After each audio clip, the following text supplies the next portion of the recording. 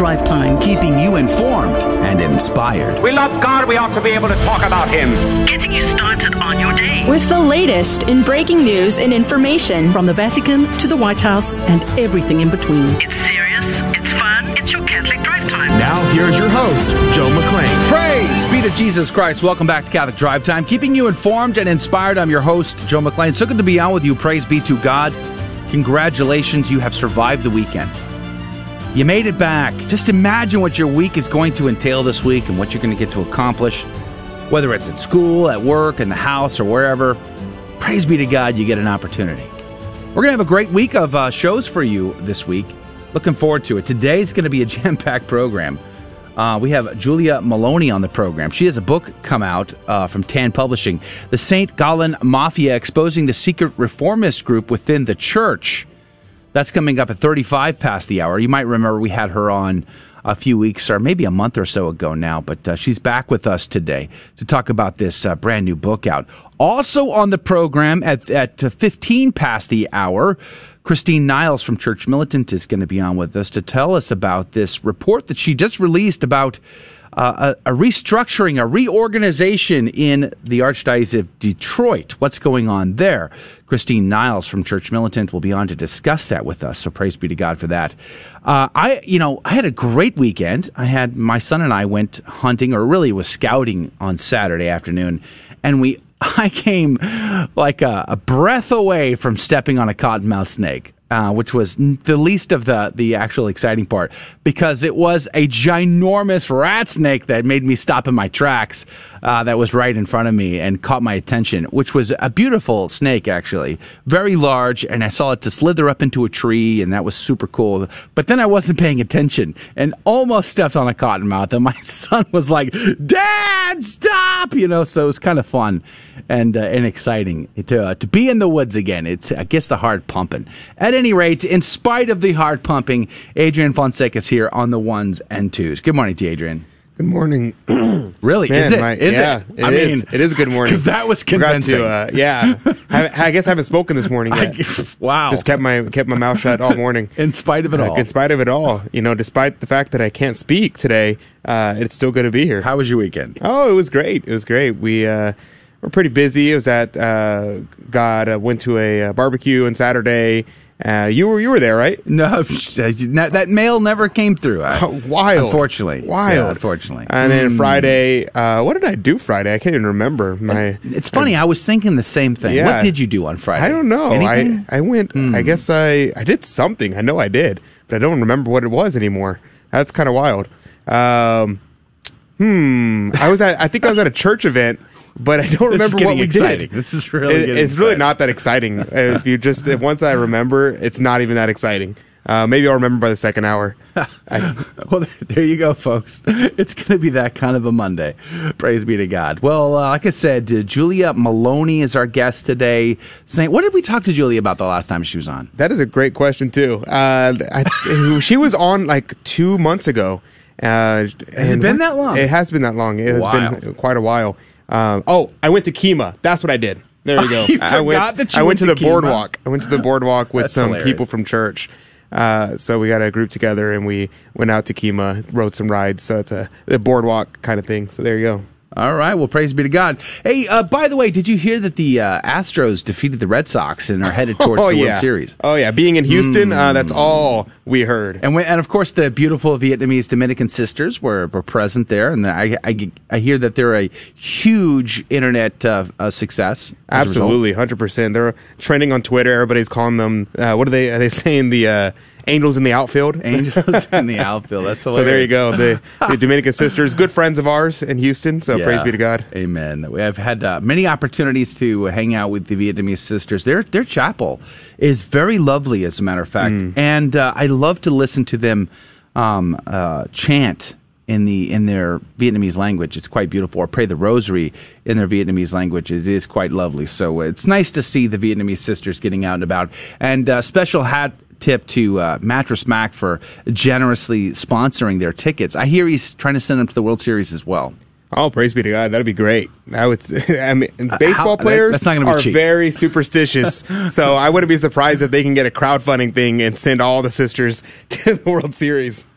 Would not be surprised. It won't be cheap to go to send that many sisters. Not at all. At any rate. All right, so we got to jump into our hour this hour. We have breaking news and stories coming up right now. And then, of course, we're going to have Saint of the Day, Gospel of the Day. We're going to have a What's Concerning Us with Christine Niles on the report out of Detroit, what I'm calling the Detroit Reformation. And then we will have Julia Maloney on about the St. Gallen Mafia at 35 past. So let's pray for your intentions, conversion of sinners around the world, and the hierarchy of the church to hold fast to the patrimony, the teaching, and the tradition, the mission to save souls. In the name of the Father, the Son, and the Holy Ghost, amen. Remember, O most gracious Virgin Mary, that never was it known that anyone who fled to thy protection, implored thy help, or sought thine intercession was left unaided. Inspired by this confidence, I fly unto thee, O Virgin of Virgins, my mother.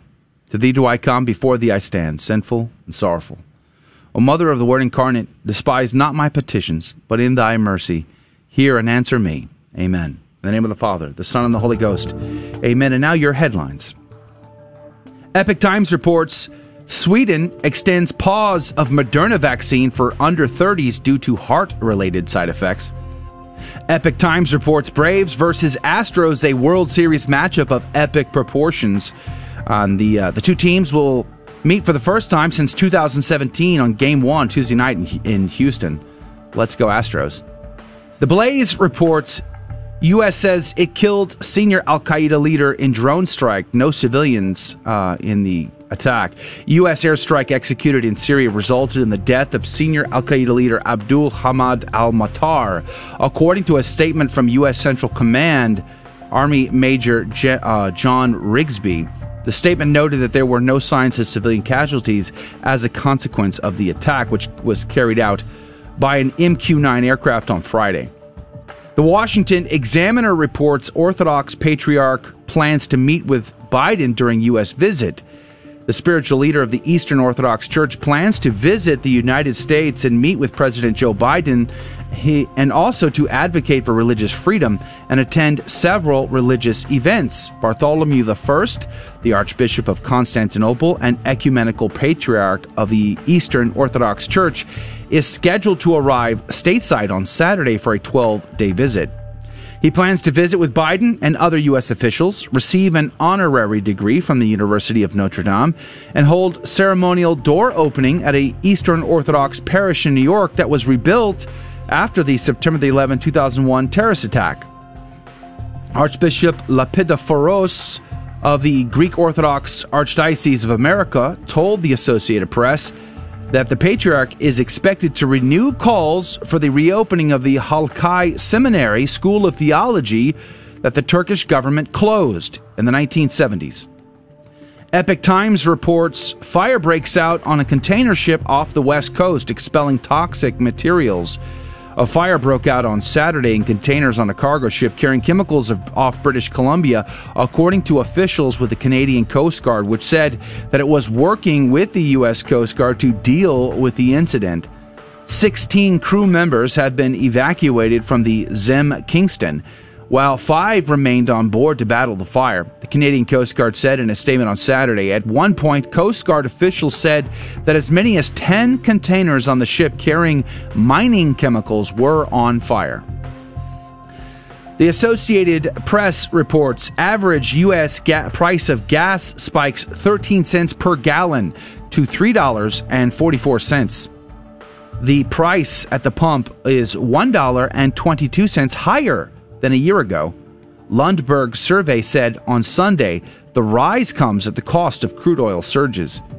Nationwide, the highest average price for a regular grade gas is in the San Francisco Bay Area at $4.65 per gallon. The lowest average is in Houston, $2.91 per gallon. According to the survey, the average price of diesel jumped to 14 cents to $3.59 a gallon. And those are your headline news. The saint of the day is Saint Isidore the Farmer. He was born in 1110 and was born in Madrid of poor but very devout parents, and who was christened Isidore after Saint Isidore of Seville. Not able to give him a formal education, his parents, by both word and deed, infused into his soul the utmost horror and dread of all sin. and the most vehement ardor for every virtue, and especially for prayer.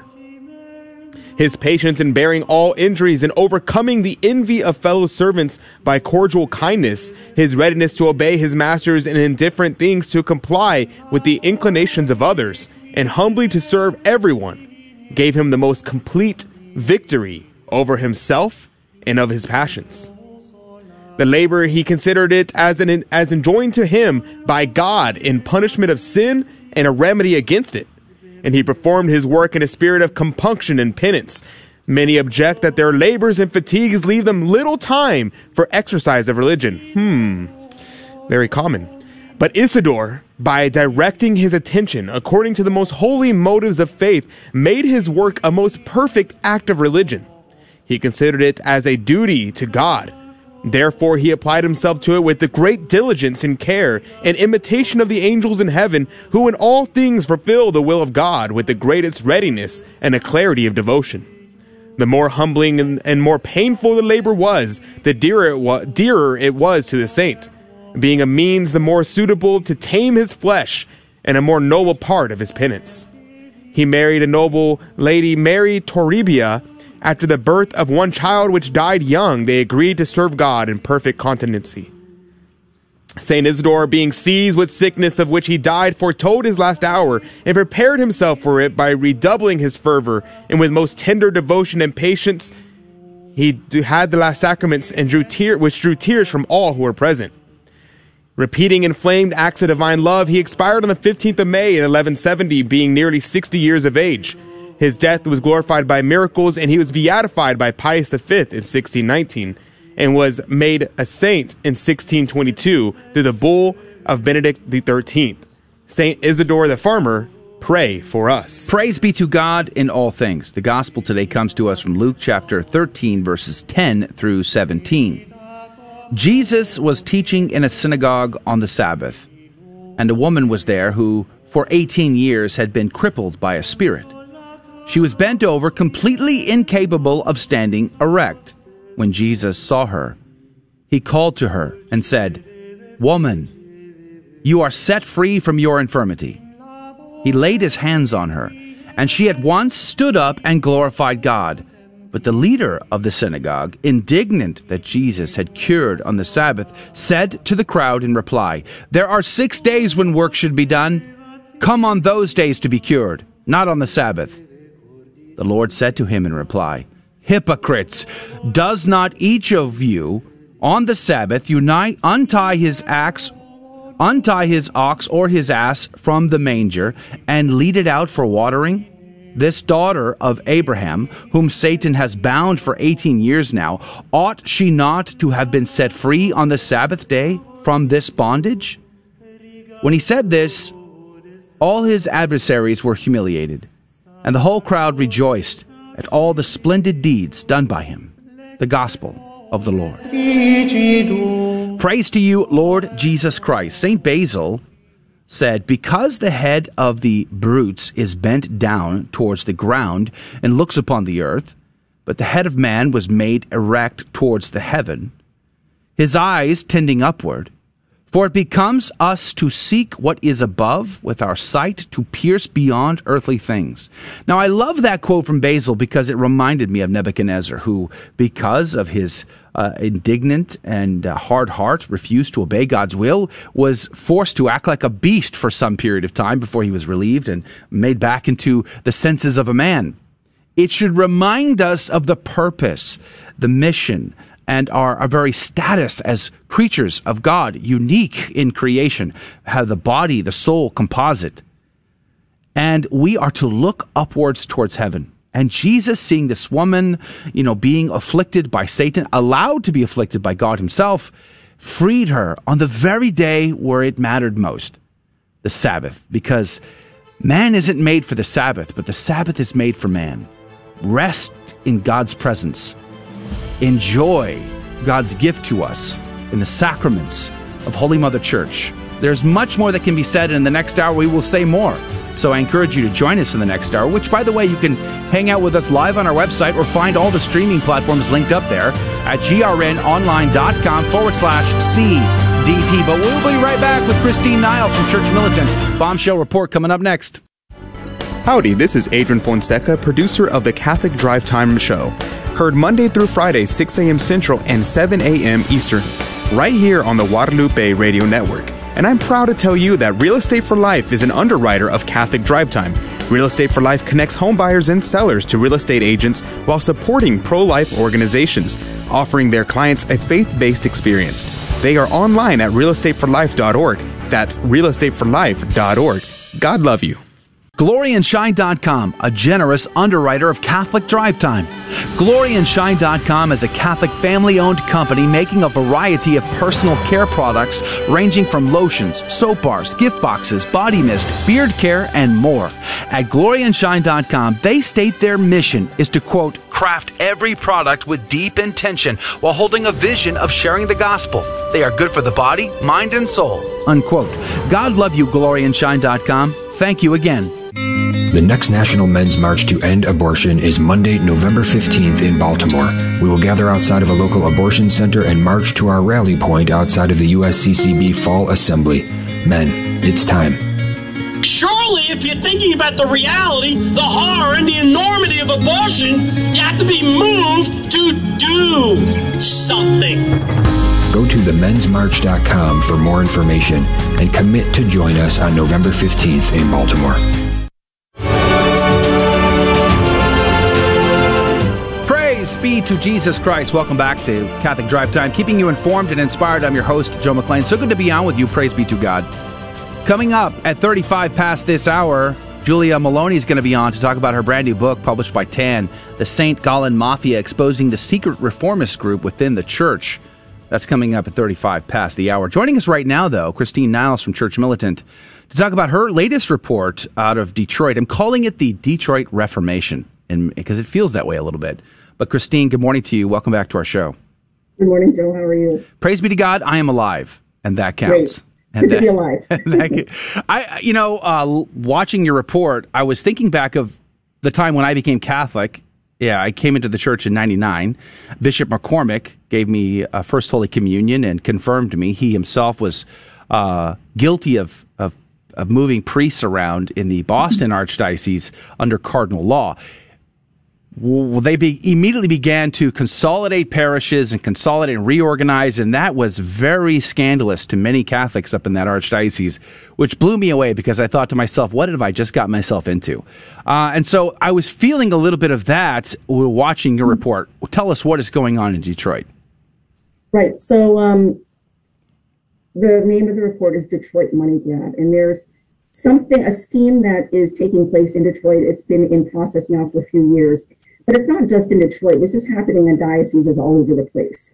Here in Detroit, they call it families of parishes. It's a very nice sounding phrase. It sure is. Sometimes they use that phrase in other dioceses, or they might say like mission family, something like that to make it sound very, nice and happy and everybody working together. Essentially, it's consolidating 3 or 4 parishes into a grouping or a family. And the pastors are meant to collaborate, share resources, work together, like siblings, like brothers. And that's how all the propaganda videos make it sound. And they've got the local parishioners saying, oh, yeah, now we have a better community, etc. What they don't reveal is that the priests absolutely hate it. And what's interesting is it's both conservative and liberal priests who hate it across the board. And they're very upset because they're saying their canonical rights are being completely stripped from them. Because that's essentially, I took a somewhat complex topic and I tried to simplify it so that everybody watching could know exactly what was going on. But at the end of the day, it is a money grab and it's a power grab by the Archbishop. What he's essentially doing is he's taking all the assets of the Archdiocese and putting them all in this real estate corporation that's completely under his name only, in his control only, incorporating each parish as a separate incorporation, separate corporation, so that sex abuse settlements, sex abuse victims cannot get their hands on any of those assets. Meaning if they win an abuse lawsuit, that pot of money that they would normally be able to get a share of shrinks. But then in addition, so not only does it harm abuse victims, it also harms priests. Like I said, it demotes pastors, okay, because pastors are vested with certain canonical rights. And you can't just, on your own initiative with no reason, demote a pastor. But that's exactly what Archbishop Vignon did to half the pastors of Detroit. He simply demoted them to something like the parochial vicar. They don't have the same rights. And that's why so many are up in arms about this. And as I note in my special report, 16 priests filed a formal complaint in Rome complaining about all the rights that are being violated here. Many more wanted to sign on, but they were afraid of being retaliated against by the Archbishop. But there's just this huge, it's such pushback and rebellion and outrage over this that a number of families of parishes have outright refused to even implement this, because it's not just the canonical rights are being violated, it opens them up to certain civil liabilities as well because of the insurance structure, the tax structure. They've had lawyers look at this and said, you know what? You as a priest could actually be audited by the IRS because some of this is kind of illegal. You could be sued. And so these pastors are like, there's no way I'm doing this. So, there's so many issues besides the ones that you just stated. There's like more subtle issues too. The relationship between priest and bishop should be father-son, but it's now CEO and an employee, local branch manager. And that can't be good from a spiritual perspective, let alone the relationship between priest and the lay faithful. I live in an archdiocese that is one of the largest in the country, one of the fastest growing on the planet, really. And you have one pastor and 50,000 people. It's a disproportionate relationship that I think is also part of the tragedy of these reorganizations, in addition to the things that you spoke about it a moment ago. Father Imbarrato, he's talked about this in the past where he experienced this as an active priest when they did the same thing in his diocese. I think it was in Arizona, if I'm not mistaken. And he tried to, he's like, well, I'm the boss of my parish now. It's my company. So he goes out and tries to renegotiate insurance to lower the cost. And then they put the hammer on him and tell me he's not allowed to do that. So it is a weird situation of the left hand doesn't know what the right hand is doing. I think you bring up a really great point, too, about the relationship between the Archbishop and his priests. He's supposed to be their spiritual father. They are supposed to have kind of a father-son spiritual relationship. But as the letter that these 16 Detroit priests wrote to Rome Congregation for the Clergy, they said that whenever they sincerely expressed their concerns about this new scheme, they were pulled into quasi-disciplinary hearings and told demeaning things like you don't have faith, or you're not following the work of the Holy Spirit, or you don't understand what Jesus wants. It's spiritual abuse, really. I mean, these priests have sincere and absolutely valid concerns about the canonical rights, the civil liabilities, and instead they're just being spoken to in a condescending, patronizing manner, like, basically be quiet and just accept it. And this is why they finally came to Church Militant, because they had been sitting on this for like at least a year, just waiting to see how the Archbishop was going to respond to their concerns, waiting to see how the Vatican was going to respond. And finally, they were like, we're getting nowhere at all, and we need now to go to the media. But that was not their first choice. They didn't want to have to do that. But unfortunately, because of the response of the Archbishop and the Chancery, they were kind of forced to. In Boston, as I talked about at the beginning of our conversation, when they began to consolidate parishes and close parishes, a lot of the parishioners were doing sit-ins, and the archdiocese would have to call the state authorities in to go break in and drag them out. It was embarrassing, and it was very scandalous. At the end, I don't think the lay folk won. I think the archdiocese did the reorganization as they saw fit, and that was that. Will that be the similar case here in Detroit? The lay folk, do they have any, besides this complaint back to the Vatican, do they have any other recourse? Well, right now, I'm not entirely sure what recourse they have, but the good news is, and we just heard this, is that apparently the Vatican is taking these priest concerns seriously. And we just found out after I aired my report that apparently recently the Congregation for Clergy had summoned Archbishop Vignon to Rome. Wow. And he apparently had a meeting with them. And when he came back from the meeting, he essentially told the priests that Families of Parishes is changing, and that they're going to have an all-priest meeting soon to discuss exactly how it's changing. But the priests are seeing this as a hopeful sign. Praise be to God. That is great news. That is very good news. Now, it's yet to be seen exactly how it's going to change. Let's hope that Vignon takes everything seriously and that he restores their canonical rights. But that is a good sign that the Vatican's taking this seriously, and they're kind of, making sure Vignon is doing the right thing. So, yeah. Amen. The report is over on the website, churchmilitant.com. It's called Special Report Detroit Money Grab. I encourage everyone to check it out. But I want to switch gears a little bit and talk about the court situation with Baltimore and the protests, if that's okay. I'm actually going to be in Baltimore for the Men's March, the Men's March to End Abortion. I'm giving a little talk there. I'm excited about it, so praise be to God. In fact, I'll be doing the show live from Baltimore while there, so I'm excited about it. But I was thinking maybe I could come see the Church Militant rally as well, but is that going to happen? That's a very good question. We believe that it will. We absolutely want it to happen. We were in good faith discussions with the Mickey Pavilion, which is right next door to the Baltimore Marriott Hotel, and where we had a rally in 2018 with no problems whatsoever. So let's just say this: we've gotten 2 positive court rulings from the federal court so far, essentially saying, Baltimore City, you are trampling on. Christine, your internet is breaking up. I'm not sure if you can still hear us, but you're totally frozen on us. So I'm not sure if you're still on with us. But Christine Niles has been our guest. She's from Church Militant, churchmilitant.com. Hopefully and prayerfully their rally will, in fact, occur. Continue. Yeah. Well, we're still waiting to hear back from the Meet You Pavilion. There you go again, Drew. For whatever reason, the internet is not cooperating with us today, Christine. So I'm sorry about that. But we'll put a pin in that. There, we'll have you back when we get the internet worked out. Here? Why is there no contract yet? City, are you getting in the way of this? So she was very unhappy. So she kind of hinted that if there's no contract signed by Wednesday, she might consider a contempt motion against the city. Oh, wow.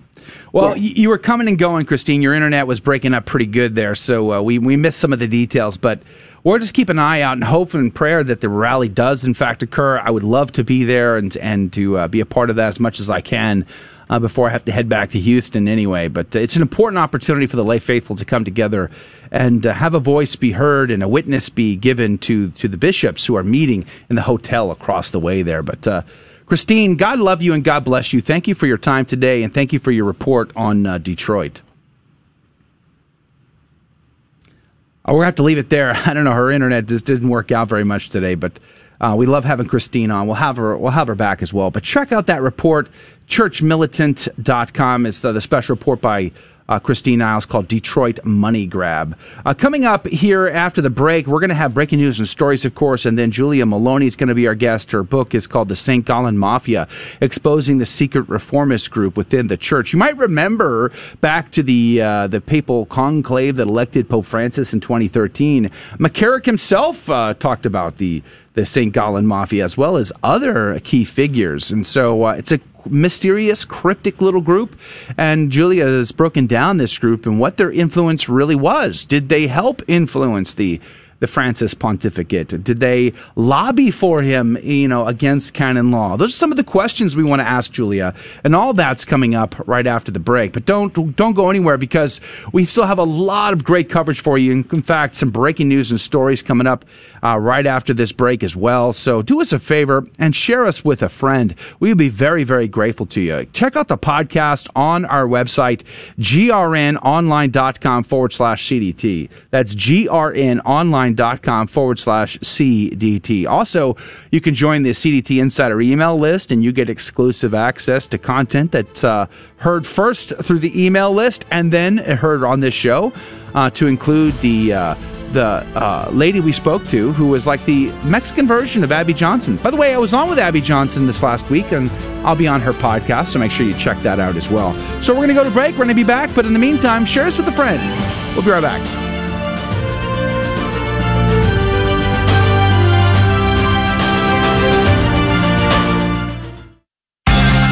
1 John 2:27 reads, "You have no need that anyone should teach you, as his anointing, the Holy Spirit that is, teaches you about everything." Sounds pretty Protestant, doesn't it?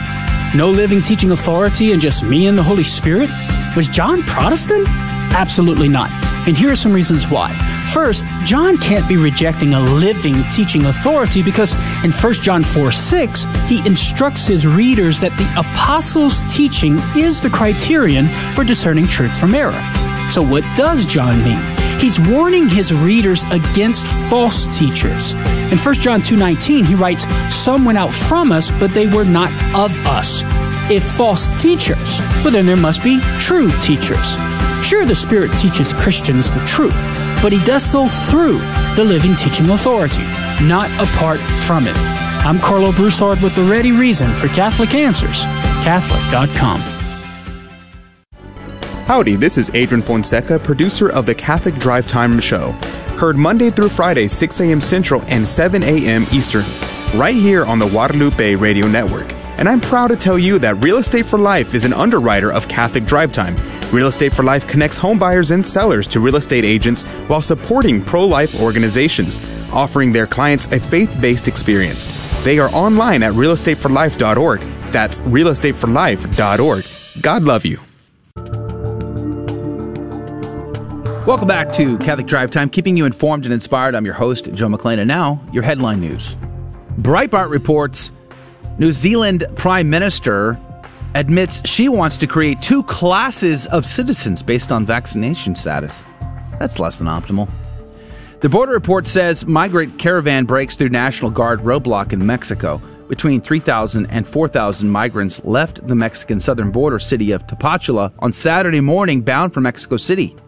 Caravan organizers say that will be their last stop as they try to secure humanitarian permits for the Haitians, Central and South American migrants to move freely in Mexico. But some of the migrants themselves said they intend to reach the U.S. border. The caravan immediately ran into a Mexican National Guard roadblock but appeared to break through after pushing dozens of soldiers aside. The migrants could be seen walking in jubilation on their journey north. The soldiers made no attempt to pursue them or draw their weapons. Sky News reports in Sudan, Prime Minister Abdullah Hamdok, the senior officials detained amid claims of attempted military coup. Sudan's interim prime minister and at least 5 senior government officials have been detained by military forces, according to reports. Internet and mobile phone signal outages have also been reported by the SPA officials, speaking anonymously to Associated Press. Thousands took to the streets with video appearing to show protesters blocking streets and setting tires on fire as security forces used tear gas. Sudan's information ministry said on its Facebook page that interim Prime Minister Abdullah Hamdok had been detained and taken to an undisclosed location.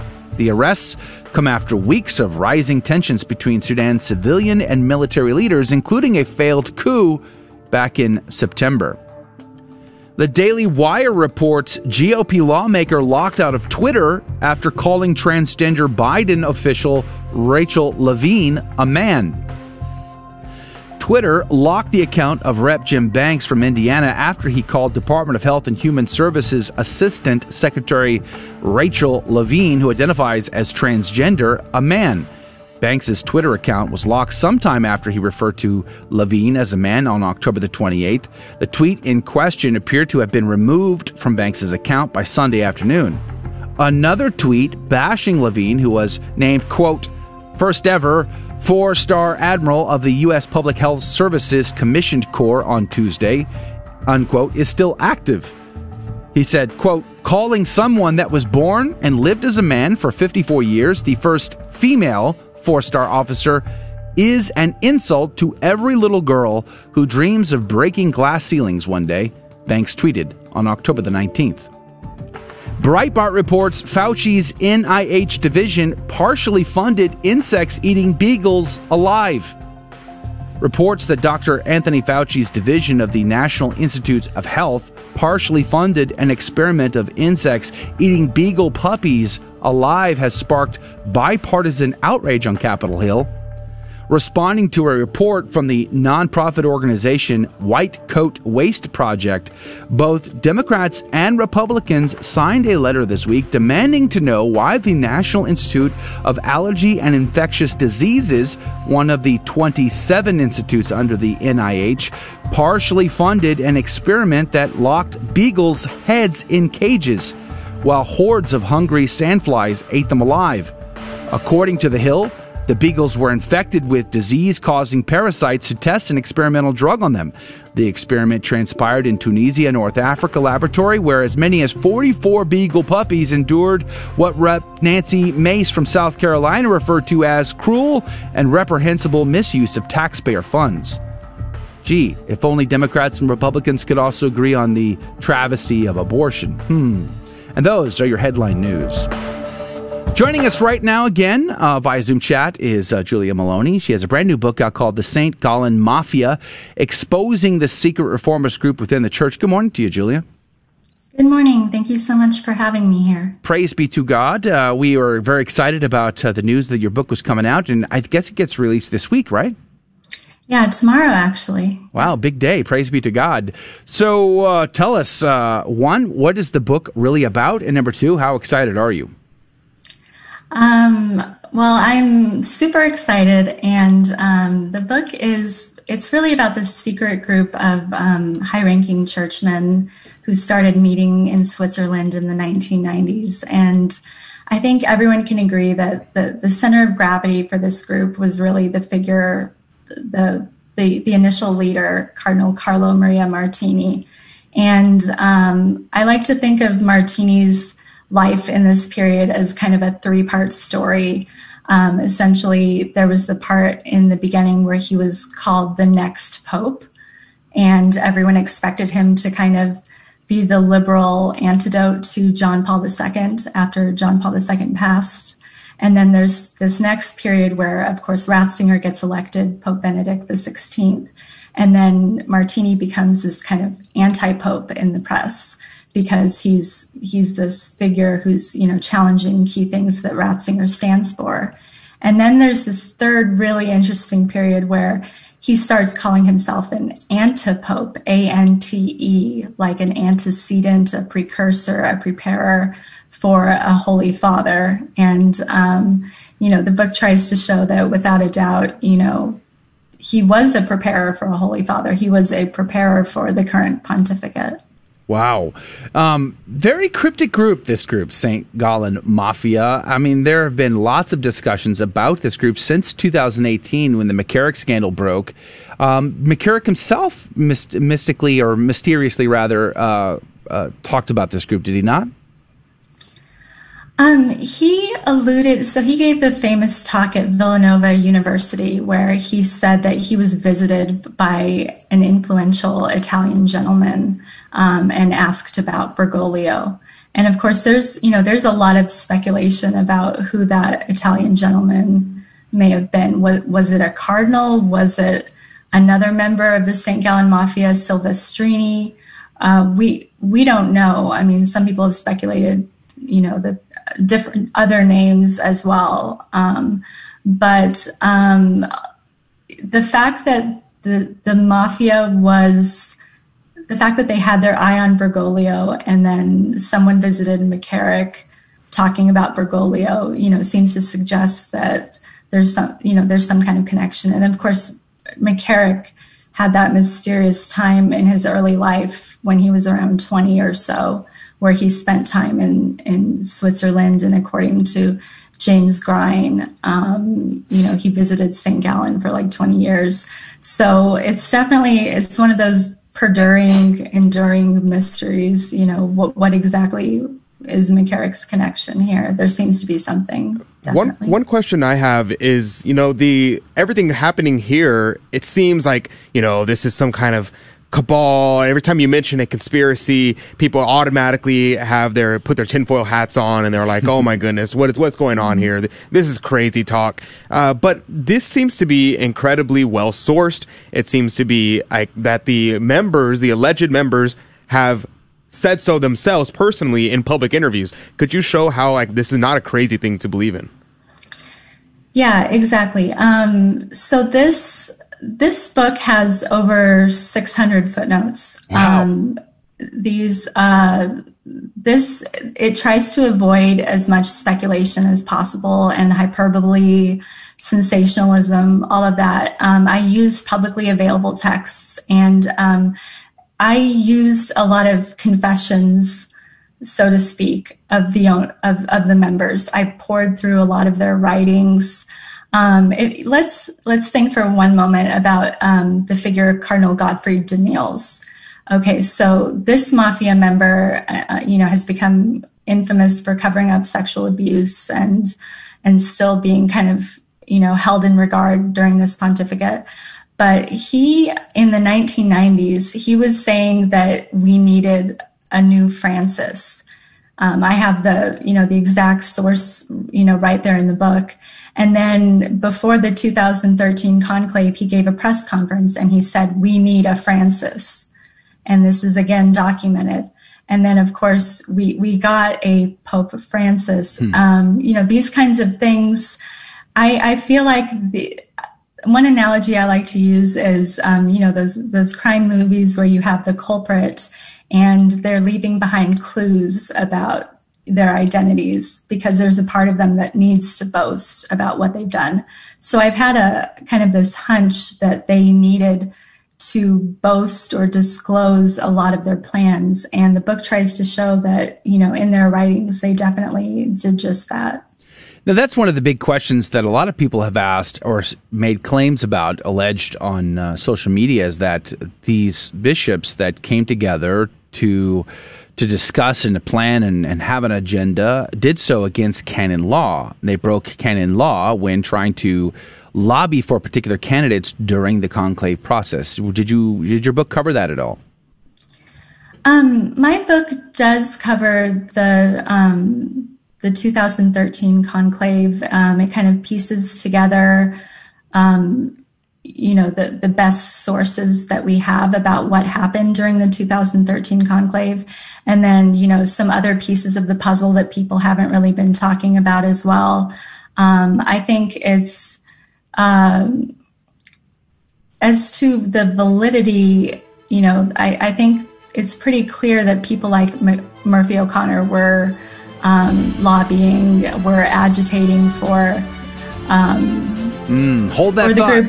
Hold that thought. Julia Maloney is our guest. We're going to leave you on that cliffhanger. We'll come right back and we'll take up from right there. But her book is The St. Gala Mafia, Exposing the Secret Reformist Group Within the Church by Tan Books. And we're going to continue our conversation coming up in just about a minute and a half, 2 minutes from right now. Don't go anywhere. This is Dale Ahlquist with a Chesterton Minute. How many times have you heard it said that the church has been weak and ineffective? Well, G.K. Chesterton says the church has been so powerful and effective that it colored even the things it had not hoped to influence, and changed its enemies as well as its friends. It affects everything it touches.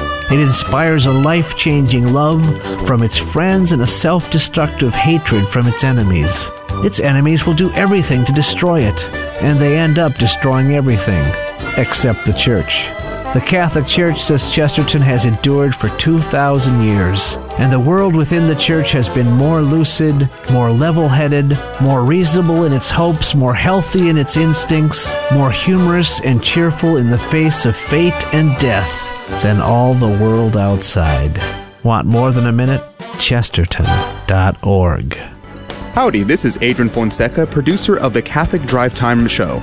Heard Monday through Friday, 6 a.m. Central and 7 a.m. Eastern, right here on the Guadalupe Radio Network. And I'm proud to tell you that Real Estate for Life is an underwriter of Catholic Drive Time.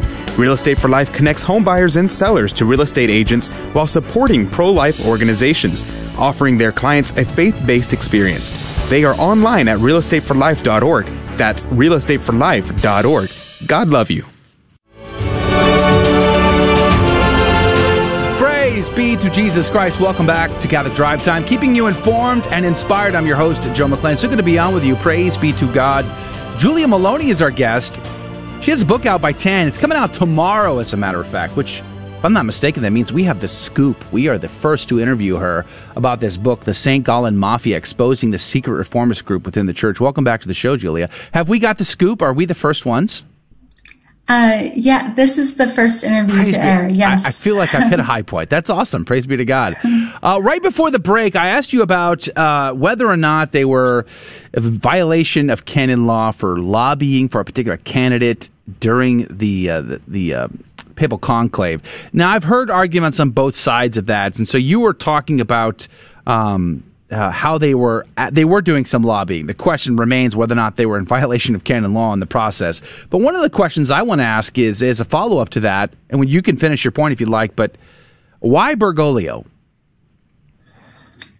Yeah, so in regard to the first question, the position that I take in the book is I quote this canon lawyer who said basically, from her perspective, even if what people were saying is true about the lobbying and approaching Bergoglio and asking for his assent, it doesn't actually, from a canonical perspective, the election is not invalidated. I see. So the source is in the book, and she's highly esteemed by a number of very respected people. So that's kind of the line that I take there, although I know that this is a very vexed question and a lot of people have a lot of different I've heard that from other sources as well, that even in spite of the fact that they were lobbying when they probably shouldn't have been, it doesn't invalidate the election nonetheless. But why Bergoglio? Why were they lobbying for Bergoglio? Yeah, I think that his style of changing the church, doing it incrementally, one of his great postulates is time is greater than space. It aligns really well with what the mafia wanted to do. They were very sneaky. They were playing a long game. I just think that it was a natural fit in many ways. I think that Bergoglio also, he got on their radar, in the early 2000s. I think that's kind of something that Daniels' biography talks about. And he really cared about collegiality. And this is something that is like so important to the, it goes along with synodality, and we have the synod on synodality. These are code words, as Henry Cyr likes to say, for a kind of liberalization of the church. And so Bergoglio, he started out as what people would call an ultra-conservative in many ways. And he turned, he turned left. And I think that he was signaling that he was an ally to them.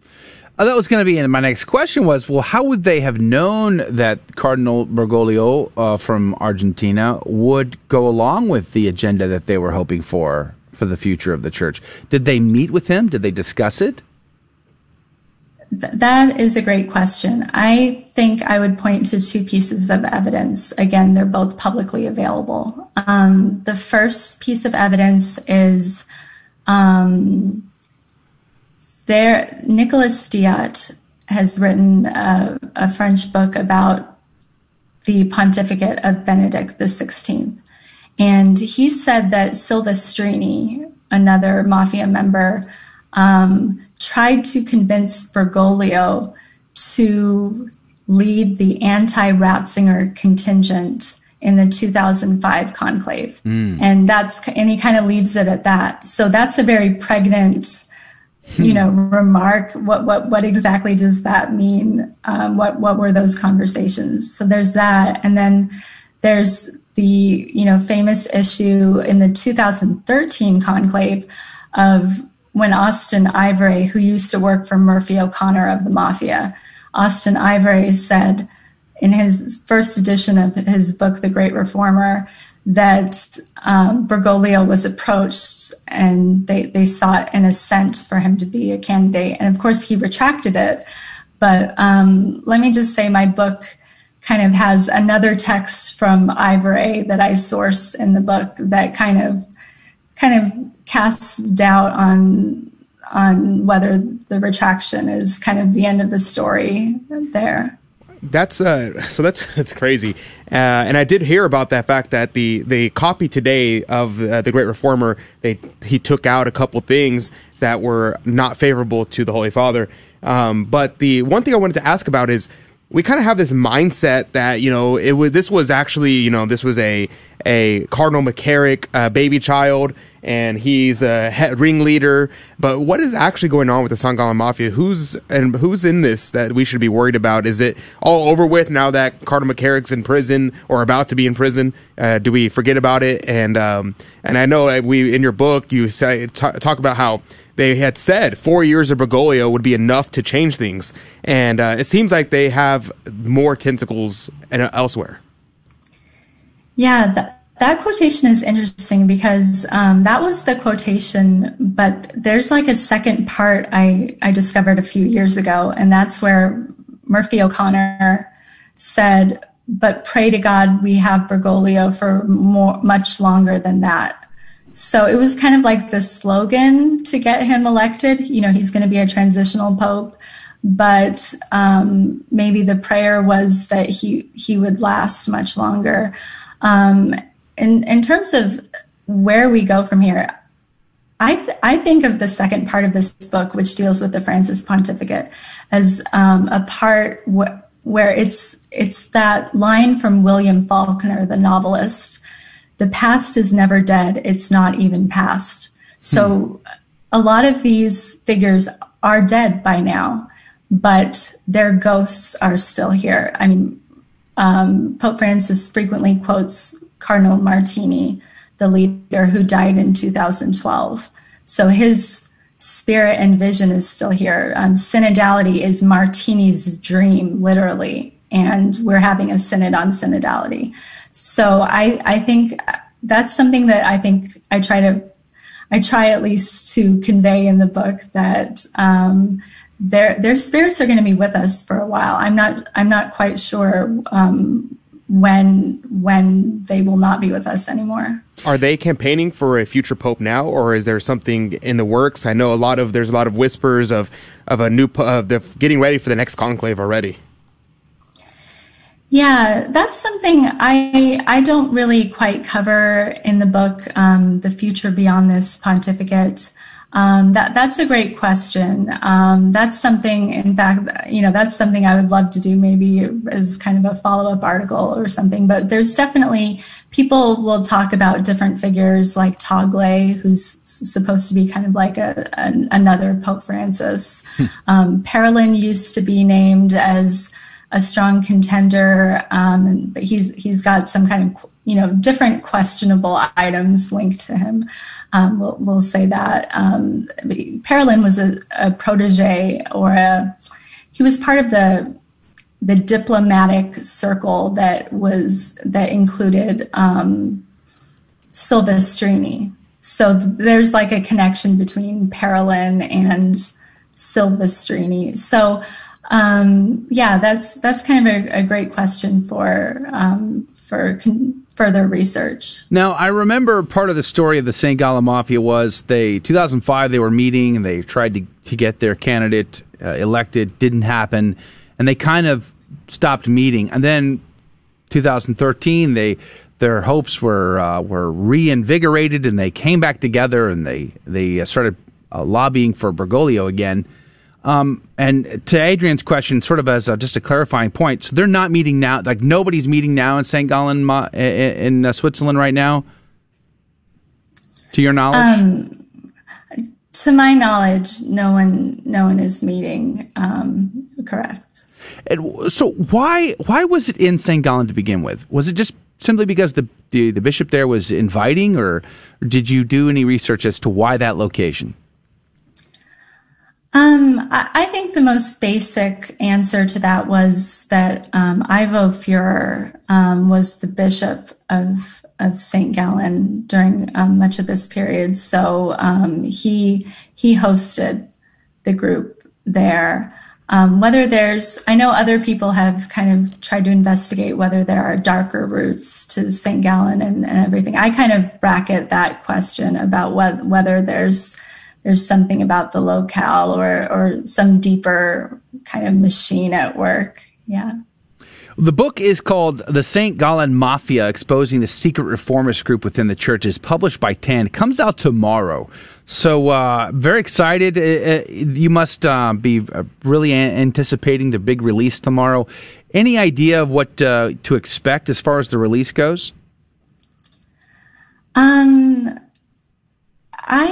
I think that it'll just be exciting for it to be, it'll be on Amazon, and Kindle and in hardback, and then TAN. A lot of people have already pre-ordered their copy. You Nice. can definitely still order, of course. But what about an audiobook? Yeah, do you have any plans for an audiobook? I have heard that there may be an audiobook in the future. Good. So yeah, definitely. Praise be to God. I know a lot of people, I'm definitely guilty of it. I love to listen to audiobooks. It make use of my time while driving on the highways. So an audiobook would be an amazing addition to this great book. So the St. Gallen Mafia, Exposing the Secret Reformist Group Within the Church. Julia Maloney, thank you for your time today. We're very grateful that we got to be your first interview for the book, and good luck to you, and praise be to God. I hope it enlightens many, many who read it. Thank you so much. All right, praise be to God. That's going to do it for hour number 1 of Catholic Drive Time. We're very grateful to Christine Niles from Church Militant to share her report on Detroit, and for Julia Maloney to be on with us to talk about her book, which publishes tomorrow. Make sure to check it out on tanbooks.com. That's tanbooks.com. You can also find it on Amazon, but buy directly from TAN. Support them. That'd be amazing. We're going to go to a break. For those of you that can join us in the next hour, we would love to have you. Got a piece of good news to share with you. Plus, our game show is all coming up in the next hour. That and a lot more Catholic Drive Time is headed your way. God love you. God bless you. We'll see you back here tomorrow morning. Thank you for joining us on Your Catholic Drive Time, where it is our pleasure to keep you informed and inspired. Join us Monday through Friday at the same time, right here on your favorite Catholic radio station. Don't forget to connect with us. Just go to facebook.com/Catholic Drive Time. Again, that's facebook.com/Catholic Drive Time. Be sure to share more than just us today. Share Jesus with everyone you meet. Bye now, and God love you.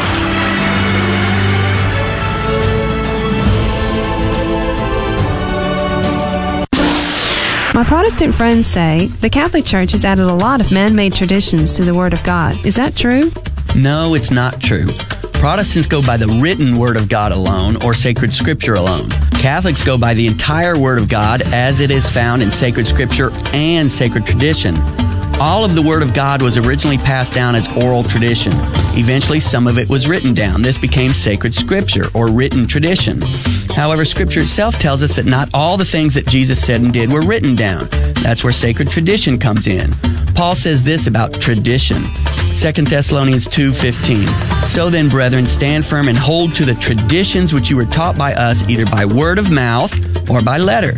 Traditions taught by word of mouth and traditions taught by letter. Sacred Scripture and sacred tradition. In 1 Corinthians 11:2, Paul commends them for maintaining the traditions as he has delivered them. Sacred Scripture and sacred tradition. 2 Timothy 2, verse 2. And what you have heard from me before many witnesses, entrust to faithful men who will be able to teach others also. This is an instance in Scripture of Paul commanding the passing on of oral tradition. 1 Thessalonians 2, verse 13. And we also thank God constantly for this, that when you received the word of God which you heard from us, you accepted it not as the word of men, but as what it really is, the word of God. They received as the word of God that which they heard, not simply that which they read in Scripture. In other words, the Bible clearly supports the Catholic Church's teaching that the word of God is contained in both sacred Scripture and sacred tradition. A beacon of truth in a troubled world. This is the Guadalupe Radio Network. Radio for your soul.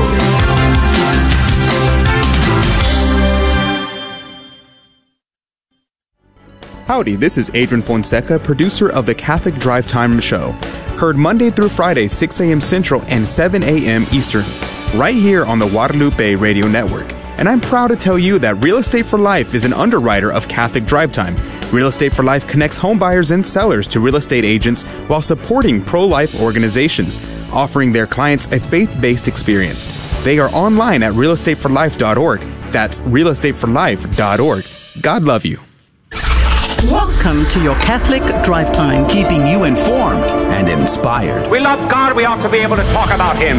Getting you started on your day. With the latest in breaking news and information. From the Vatican to the White House and everything in between. It's serious. It's fun. It's your Catholic Drive Time. Now, here's your host, Joe McClain. Praise be to Jesus Christ. Welcome back to Catholic Drive Time, keeping you informed and inspired. I'm your host, Joe McClain. So good to be on with you. Praise be to God. Good morning to you. It's good to be back. We have a great show lined up this week. We're looking forward to being on with you each day, Monday through Friday, 6 a.m. Central, 7 Eastern. And we would be grateful to you if you could share us with a friend. But coming up this hour, I have a piece of good news for you. Praise be to God.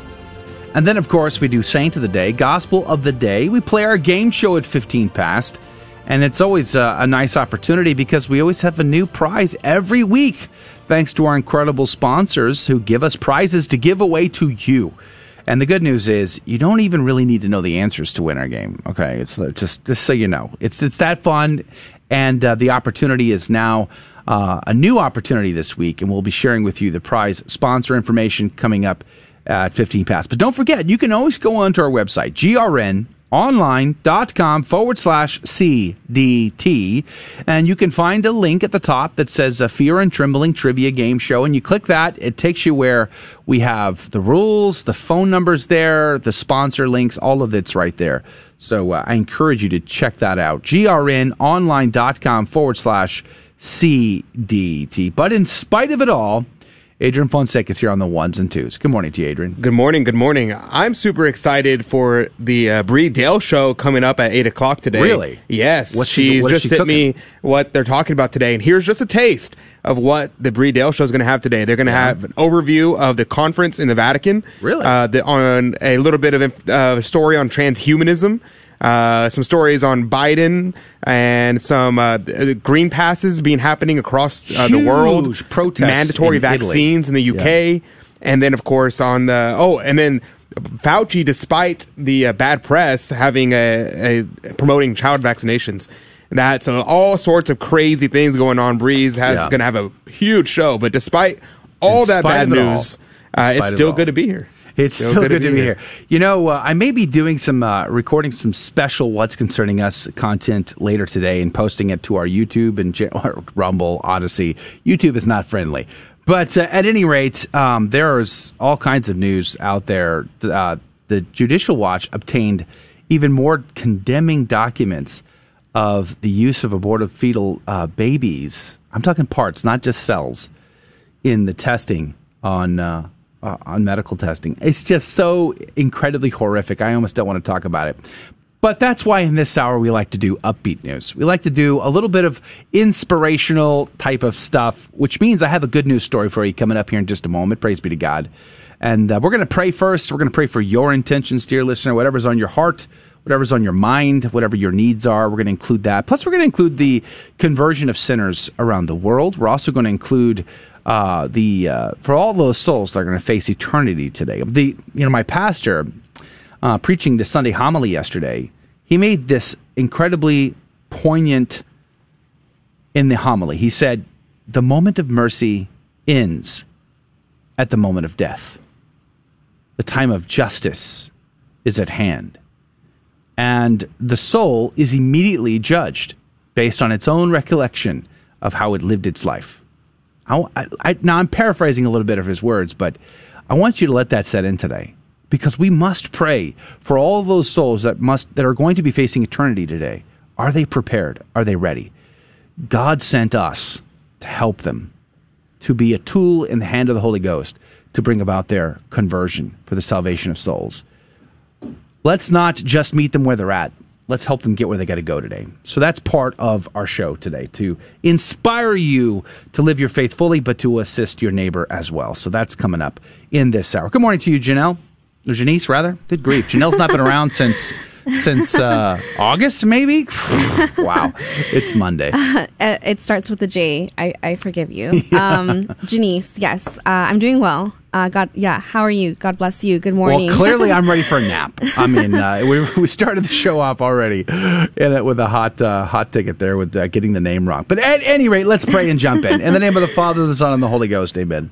Remember, O most gracious Virgin Mary, that never was it known that anyone who fled to thy protection, implored thy help, or sought thine intercession was left unaided. Inspired by this confidence, I fly unto thee, O Virgin of Virgins, my mother. To thee do I come, before thee I stand, sinful and sorrowful. O Mother of the Word incarnate, despise not my petitions, but in thy mercy hear and answer me. Amen. And now the good news for today. Life News reports Supreme Court rules Texas abortion ban can keep saving babies from abortion. The Supreme Court today refused a request by Joe Biden and abortion businesses in Texas to block the Texas abortion ban that has saved thousands of babies from abortions. Praise be to God.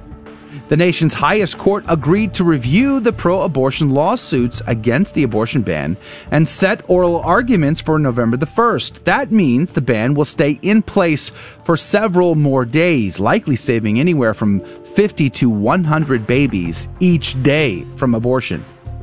The court, in its order, said it would consider the following questions. Number one, whether the state can insulate from federal court review a law that prohibits the exercise of a constitutional right by delegating to the general public the authority to enforce the prohibition through civil action. And number two, can the United States bring suit in federal court and obtain injunctive or declaratory relief against the state court judges, state clerks, or other state officials, or all private parties in order to prohibit SB 8 from being enforced? Justice Sonia Sotomayor dissented and said the Texas abortion ban should be blocked while the lawsuit continues.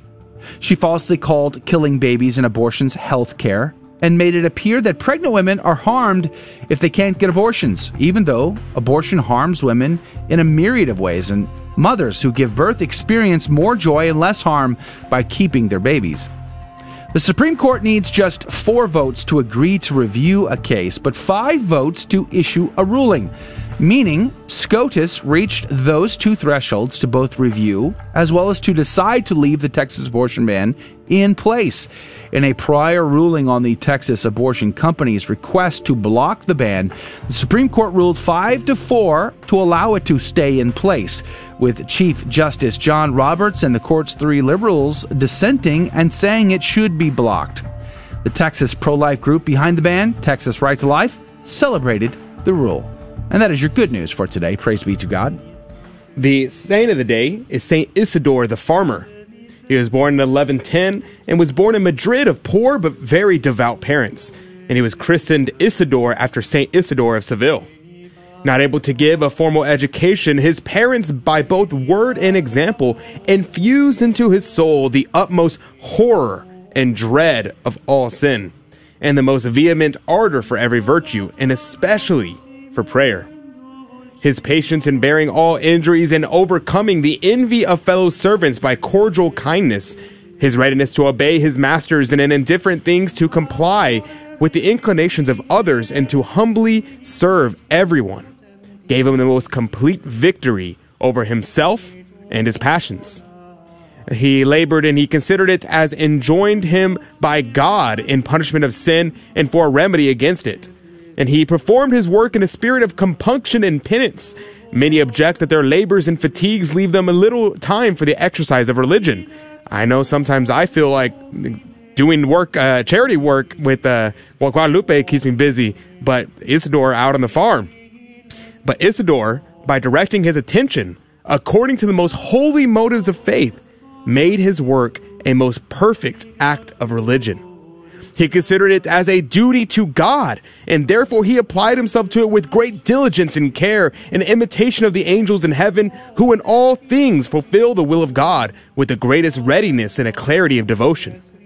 The more humbling and the more painful the labor was, the dearer it was to the saint, being a means the more suitable to tame his flesh in a more noble part of his penance. He was married to Mary Toribia, and after the birth of their child, which died young, they agreed to serve God in perfect continency. St. Isidore, being seized with sickness of which he died, foretold his last hour, and prepared himself for it with redoubled fervor and with the most tender devotion, patience, and cheerfulness. The piety with which he received the last sacraments drew tears from all who were present. He repeated inflamed acts of divine love, and he died on the 15th of May, 1170, at 60 years of age. St. Isidore is beatified by Paul V in 1619 and was canonized in 1622 through a papal bull of Benedict XIII. St. Isidore the Farmer, pray for us. Praise be to God in all things. The gospel today comes to us from Luke chapter 13, verses 10 through 17. Jesus was teaching in a synagogue on the Sabbath, and a woman was there who for 18 years had been crippled by a spirit. She was bent over, completely incapable of standing erect. When Jesus saw her, he called to her and said, "Woman, you are set free of your infirmity." He laid his hands on her, and she at once stood up straight and glorified God. But the leader of the synagogue, indignant that Jesus had cured on the Sabbath, said to the crowd in reply, "There are 6 days when the work should be done. Come on those days to be cured, not on the Sabbath day." The Lord said to him in reply, "Hypocrites! Does not each one of you on the Sabbath untie his ox or his ass from the manger and lead it out for watering? This daughter of Abraham, whom Satan has bound for 18 years now, ought she not to have been set free on the Sabbath from this bondage?" When he said this, all his adversaries were humiliated, and the whole crowd rejoiced at the splendid deeds done by him. The Gospel of the Lord. Praise to you, Lord Jesus Christ. St. Cyril, quoted in Haydock's commentary today, said, "The president of the synagogue, when he saw the woman who before crept on the ground, now raised by the touch of Christ, and hearing the mandate of God, was filled with envy and decried the miracle, apparently through solicitude for keeping the Sabbath. But the truth is, he would rather see the poor woman bent to the earth like a beast than to see Christ glorified by healing her."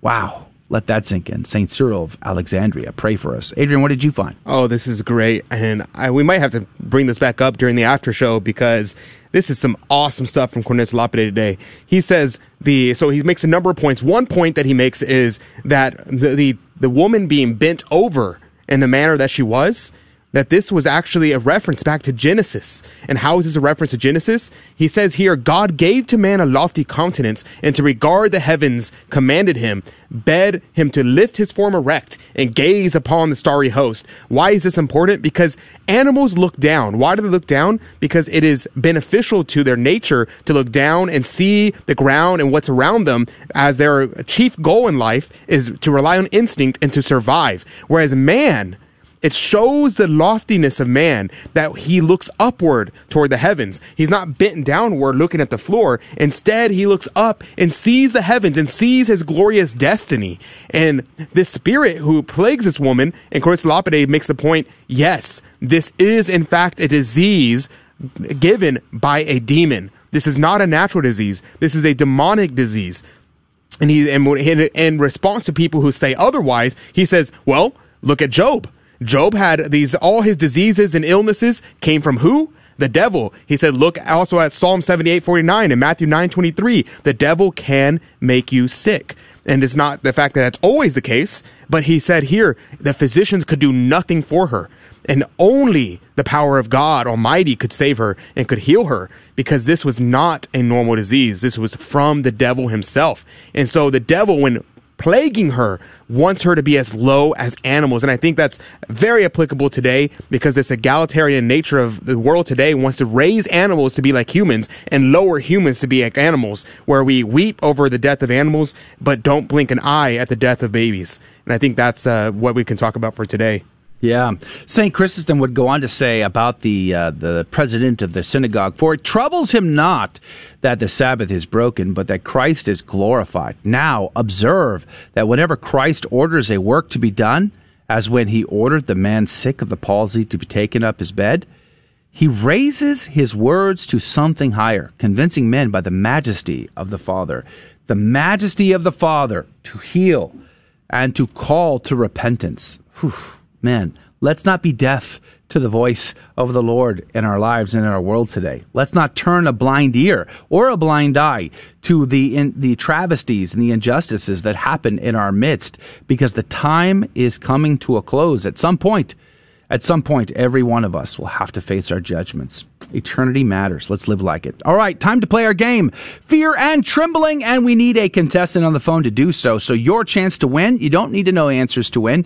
It's that much fun. Trust me on that. But the phone lines are open, and the phone number is 877-757-9424. 877-757-9424. Call now. Be our contestant. First caller gets to play at 877-757-9424. 877-757-9424. We'll be right back. Fear and Trembling is coming up next. We all know children have a natural innocence and a sense of wonder. Yet our world is full of distractions that can pull families in the wrong direction. But with the help of God and a church family, your children can grow in the security of faith, hope, and love. Weekly Mass provides that critical faith foundation needed in life. So if your family hasn't been to Mass in a while, we'd like to invite you home.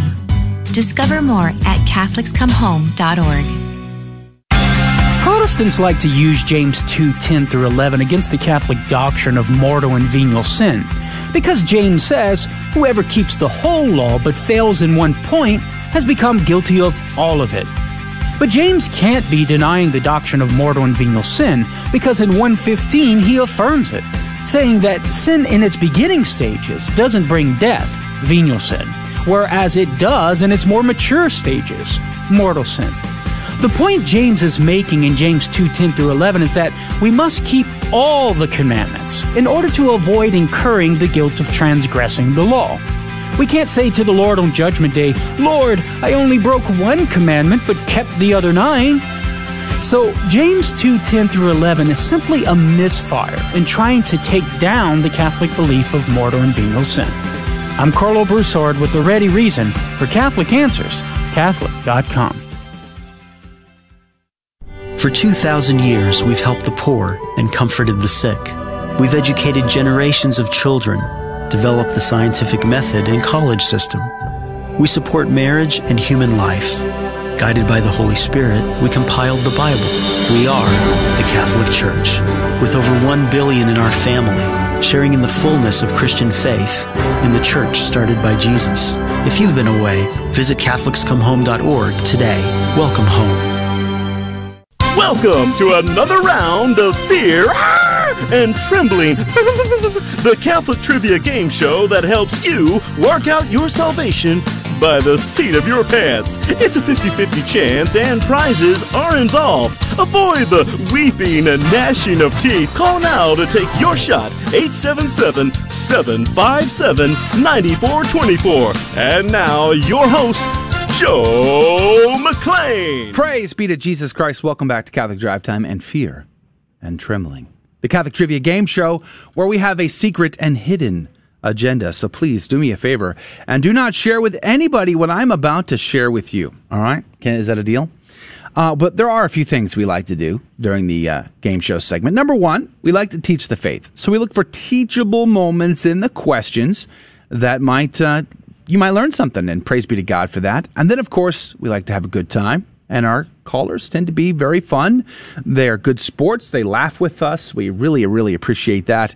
And then we like to give out prizes, which means it's a winner for everybody involved. But if you're just joining us, and you're new here, and you're like, what in the world? Okay, here's the deal. We have a caller, but we don't ask the caller the questions. So they don't have to know the answers, and they could still win our game. Do you see where I'm going with that? And the reason why is because I won't ask the caller the questions. Instead, I will ask Janice and I will ask Adrian. One of them will be right, and the other will be wrong. The caller will have 15 seconds on the clock to make a decision. Whom do they trust more, Janice or Adrian? And then every right answer goes into the coffee cup of God's divine judgment What did I call it before? The coffee cup of divine providence. Is judgment or providence worse? Providence is not a bad thing. I'm wondering if that's a Holy Spirit moment right there to change the name to judgment. Anyway, providence.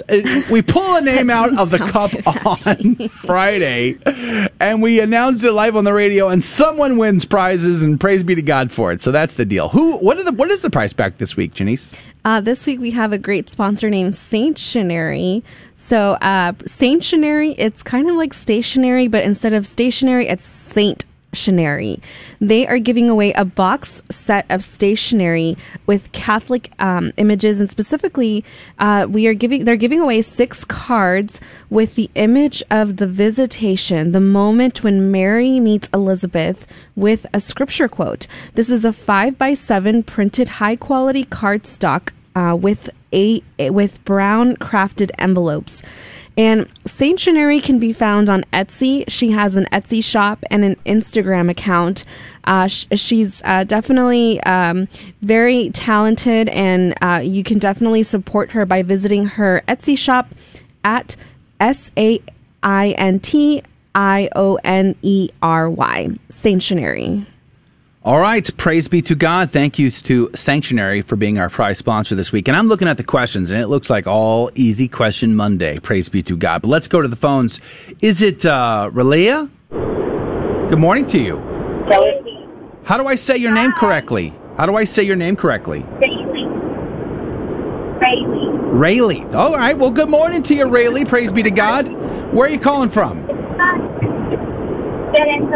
San Antonio, Texas. We get a lot of callers from the great city of San Antonio, home of the greatest high school football team on planet Earth, the Judson Rockets. Praise be to Jesus. Are you guys fans of the Judson Rockets? I don't know who that is. Yeah, the famous. Right. Got it, Joe. Well, that's all right. God is a merciful God. He'll forgive you for that, Riley. But are you familiar with the game? Do you know how the rules work? Yes. Yes. Praise be to God. All right. So you do know then. You have to be careful, listeners, because Janice and Adrian, they can be tricky. They're known for their trickiness. Are you ready to play? Yes. All right, Riley, here we go. We're going to go to Janice first, as is our custom. Janice, are you ready? Yes. Are you sure? Yes. Are you sure? Yes. What is the liturgical season of the year in preparation for the celebration of Christmas? What do we call that? That is Advent. Advent is the time of the season to prepare ourselves for Christmas. Advent? Yeah. You're saying it. Advent. Okay. Let's just see what Adrian has to say. Adrian, can you tell me, what is the liturgical season of the year in preparation for the celebration of Christmas? Yes, that would be Christmastide. Christmastide? Absolutely. That's the season leading up to Christmas. Christmastide. I don't know. It's tricky business here. All right, Riley, here we go. What the deal is Adrian seems to think it's Christmastide, whereas Janice says it's Advent. 15 seconds on the clock. Who is right? Who is wrong? Riley, what say you? Janice. Did you say Janice? Say louder. Yeah. Survey says. I think I got that. Well, congratulations. You are correct. It is Advent, which, by the way, is like fast approaching. I mean, it starts in what, a month from now? I feel like it's like weeks away. Yeah, praise be to God, it's coming up. Now, are you guys excited about Advent? Do you guys do anything special for Advent? Retreat. We're gonna do a retreat. Nice. That sounds exciting. I'm going to listen to Christmas music. Like in Colorado, Montana, Hawaii. Where do you guys retreat? I'm just curious. At home. Well, that is just as good. I don't care what anybody says. That's just as good. Praise be to God. I like to listen to Christmas music during Advent. It's great. All right, you're in the coffee cup of divine providence, since they won't let me call it judgment. We are going to try to double your chances, though. I think this next question's fairly easy. We're going to see what happens. Adrian. Uh-oh. Can you tell me, how many years did Christ live on earth? how many years did Christ live on earth? Yes. Yes, that would be 49 years. 49? 49. He was older than me. Really? Wow. You're not 49 yet? I was thinking... never mind. Easy. All right, let's see what Janice has to say. Janice, can you tell me, how many years did the Lord and Savior Jesus Christ live on earth? So this is actually my favorite number, or one of my favorite numbers. Really? 33 years. 33? Yes. I see. Okay. Riley, this is a tough one, but let's just see. Janice seems to think it was 33, whereas Adrian said 49. A number I have to look forward to, praise be to God. What say you? 15 seconds on the clock. Janice. Survey says... Yeah, of course. Do you know who died at 49? Who died at 49? St. Thomas Aquinas. St. Thomas Aquinas. Yep. I see where you're going with that. I was going to answer this question by saying all of them. All of them? Yeah, all of them. He died at all of the years? No, he didn't. Question doesn't ask when he died. At all the ages? Just how many he lived. He lived all of them. Every last one of them. He's still alive now.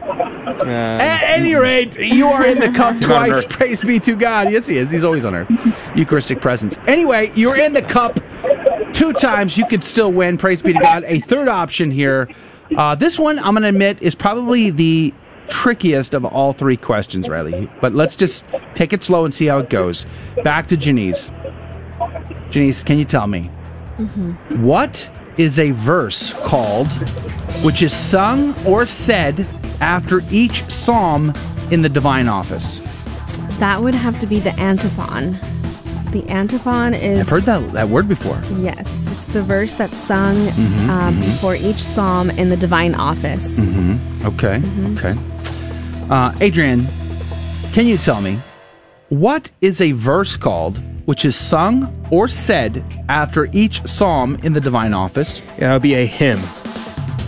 A hymn? Yes. Because it's sung. Okay. Okay. But we could say it too? I suppose, but you really should sing it. You should sing it. What if you can't sing? Then don't sing it. Say it. Definitely. St. Augustine famously said, singing well is praying twice. People always take out the well part. He didn't mention the not well part, did he? Yeah, no.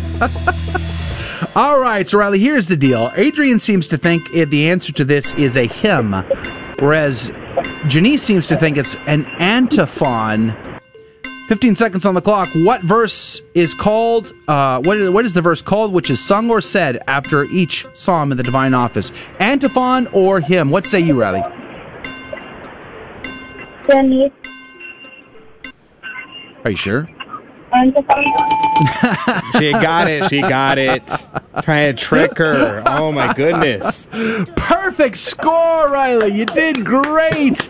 In spite of their trickiness, because I'm on your side. Right. You did fantastic. 3 times in the coffee cup of divine judgment. Or is it providence? I forget. Well, how do you feel, Riley? Good. And where are you off to today, by the way? Work? School. Where do you go to school? Family. Nice. Well, praise be to God. Are you looking forward to school this week? That's an honest answer. All right. Well, God love you. Thank you for playing our game. We're going to put you guys on hold so we get your phone number and all your information, but we're very grateful. Thank you for being a good sport and hanging out with us and having a good time. That is going to do it for the radio side of our show today. Praise be to God. We love having a fun time during the Fear and Trembling game show. If you can hang out with us for the after show, it's a bit abbreviated on Mondays, but nonetheless, we will hang out with you during the after show on one of the live video feeds, which you can hang out right on our website if you like at grnonline.com/CDT. Chat with you about whatever's on your heart, your mind, and we'll jump into that next. Otherwise, we'll see you back here tomorrow morning to talk about fake news and psyops in the news. So that's coming up tomorrow morning in the first hour. See you then. God bless you. God love you, and have a great day. Thank you for joining us on Your Catholic Drive Time, where it is our pleasure to keep you informed and inspired. Join us Monday through Friday at the same time, right here on your favorite Catholic radio station. Don't forget to connect with us. Just go to facebook.com/Catholic Drive Time. Again, that's facebook.com/Catholic Drive Time. Be sure to share more than just us today. Share Jesus with everyone you meet. Bye now, and God love you.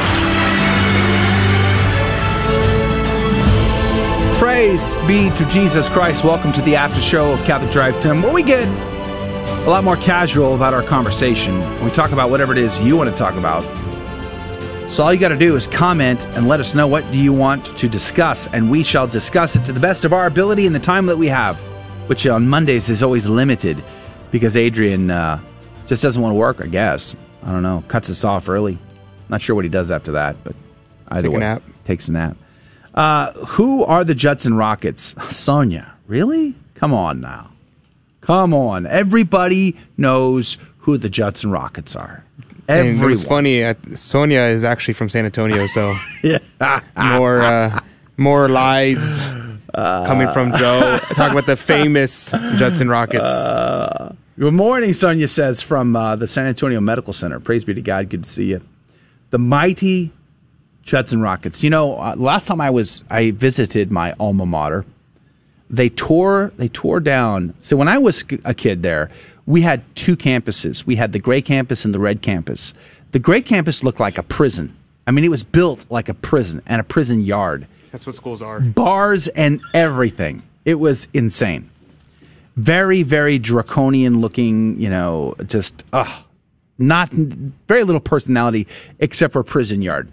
And then we had the red campus, which is the older part of the school, and we actually had to walk back and forth for classes between each campus or take the bus or whatever.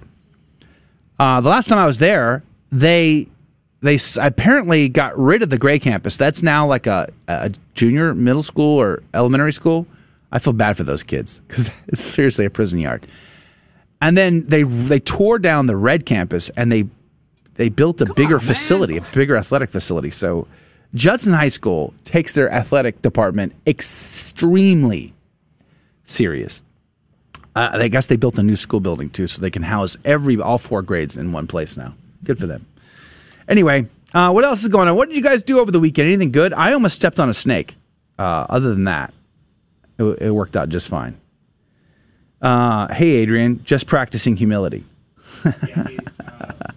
David said, good morning, CDT team. Joe, congratulations. And not Adrian, I'm also a Houstonian. Right. For the Astros making it to the World Series. It was a tough loss for my beloved Red Sox, but the Astros eventually were the better team. And I was telling him, oh, wow, I would not have admitted to that. If it went the other way, I would not have admitted to that. But you're a better man than me, David. God bless you. From your lips to God's ears. Well, most people are better. Yeah. What else is going on here? Humility, Joe. Humility, Lori. Yeah. What did I say now? What did I do? Oh, just because I got Janice's name wrong. That's very humbling for sure. I used to put it in my show notes. When she first started, I bolded and highlighted her name, so I would try to get it correct instead of wrong. But it's since been erased, and look what I did. Got it wrong. What are you going to do? By the way, speaking of which, we have a special announcement that we're going to have to make at some point in the next couple of weeks in regards to Janice. So I'm going to tease that and leave it there for now, and we'll come back to it. I wonder what it could be. On YouTube, the GRN or CDT side of YouTube, Sun Worshipper is on, said, first Saturday against the errors of Russia. Praise be to God. I think that's a hilarious name because there's this guy on Twitter with named Sun Worshipper, S-U-N Worshipper, who keeps trolling my Twitter account and keeps saying how we are just like these pagans, Catholics are just pagans worshiping the sun, yada yada yada. But this guy, his YouTube channel name is Sun Worshipper, S-O-N Worshipper, and it has a picture of Jesus as their profile picture. I think it's hilarious. It's good, very clever. I like it. 10 out of 10. Mike over at Odyssey, hanging out with us on Odyssey this morning. Good morning to you and everybody hanging out with us on Odyssey this morning. Praise be to God. Mike was talking about earlier. We were discussing in the first hour the fact that the Vietnamese Dominican Sisters were sponsored to go to the playoff series with Boston Red Sox versus Astros. And a lovely community of Vietnamese sisters. We know them very well here. And I quipped about whether or not they're going to go to the World Series and what it would cost to send them to the World Series. Mattress Mac, who is a famous local businessman, Catholic, by the way, great guy.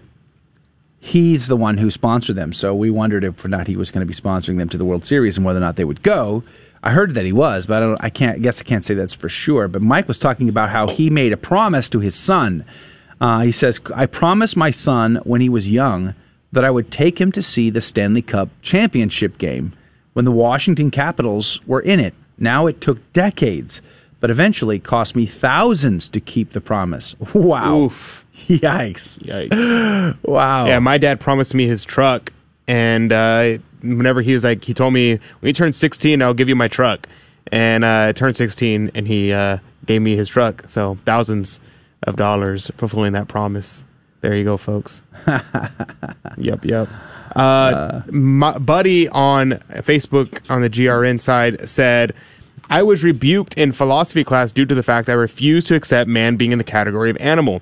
How, on one hand, we tell people that we are not animals, but on the other hand, we tell them that we are animal in biology and philosophy. There could be no confusion. We are a creation of God, above animals and nothing less. Yay and amen. That's true, but also, this actually goes to Aristotle, and when he talks about the different souls.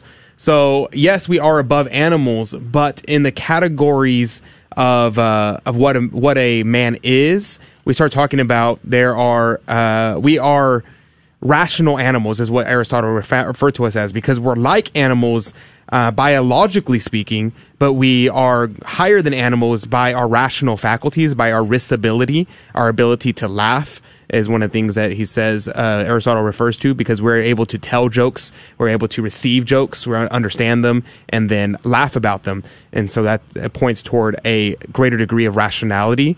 And let alone skyscrapers, bridges, medical advances, music, art. Right, but he's talking about a very fundamental thing that all people do. Yeah. That is very fundamental to man, because you could argue, not everyone builds bridges.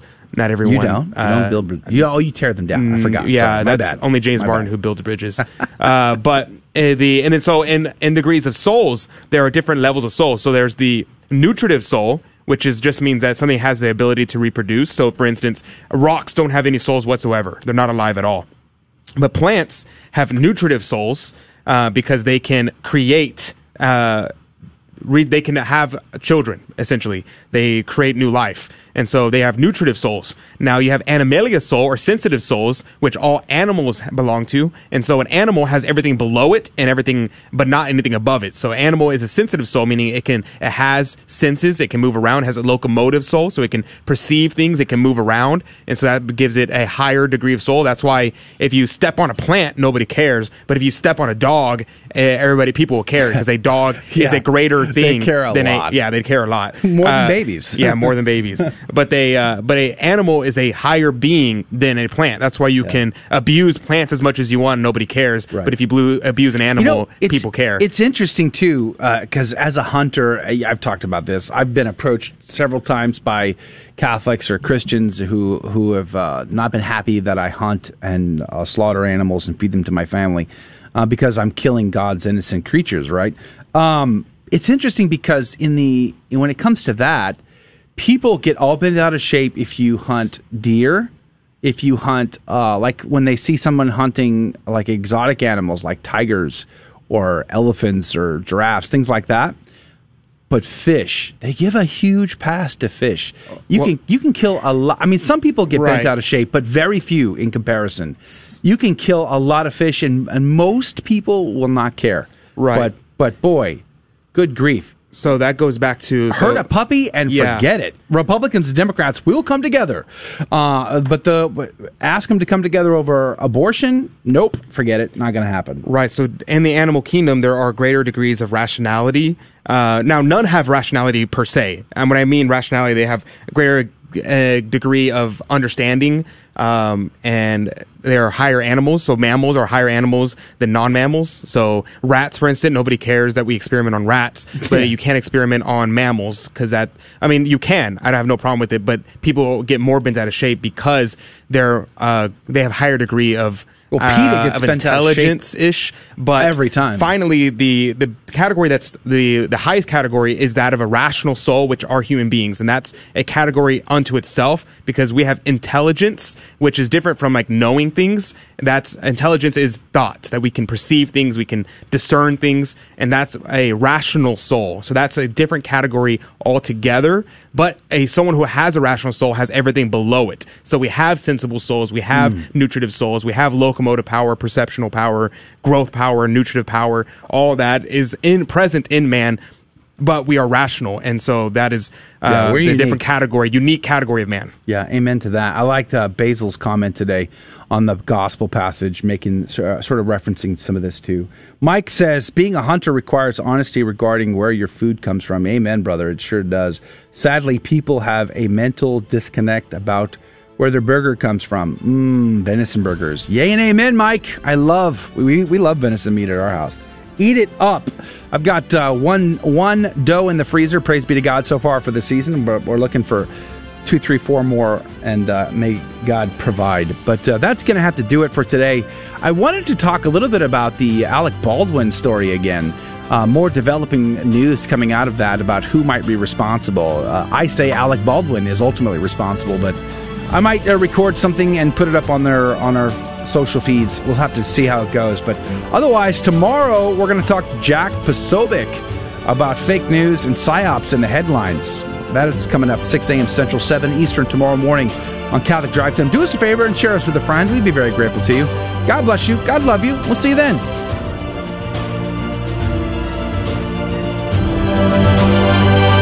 Thank you for joining us on Your Catholic Drive Time, where it is our pleasure to keep you informed and inspired.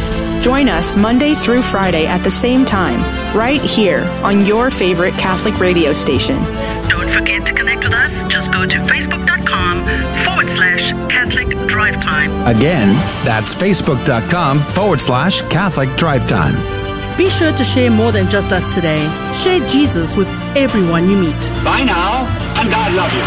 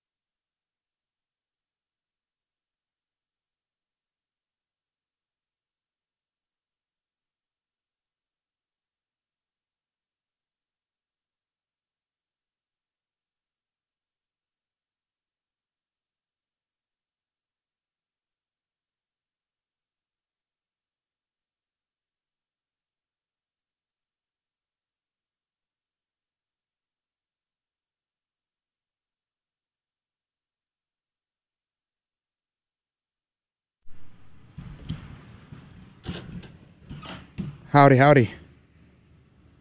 You're good. I can hear you. I saw.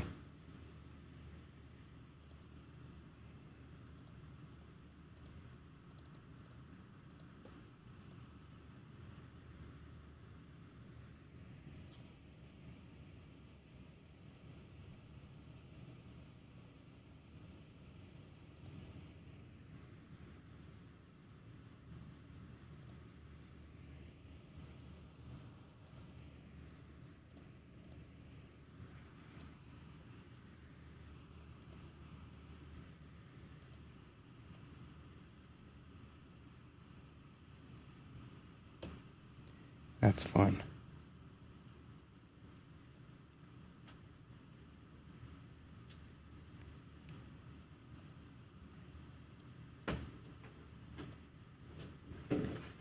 Mm-hmm.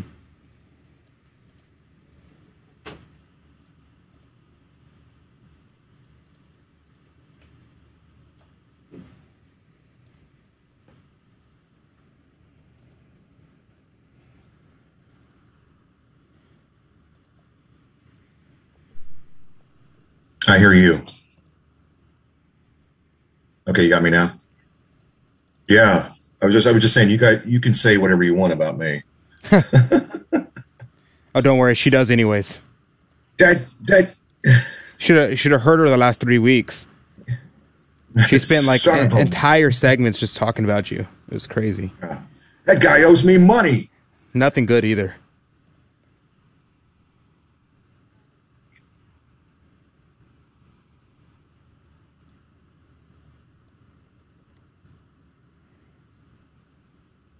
Awesome. What kind? Huh?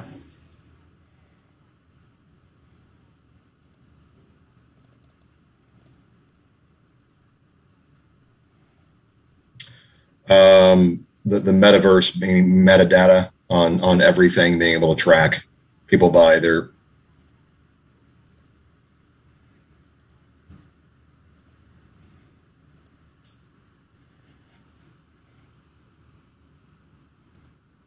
Oh yeah.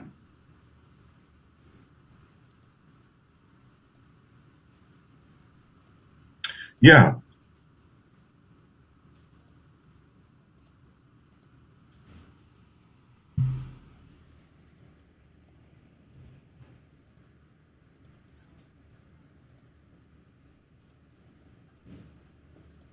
It's the logical conclusion of egalitarianism.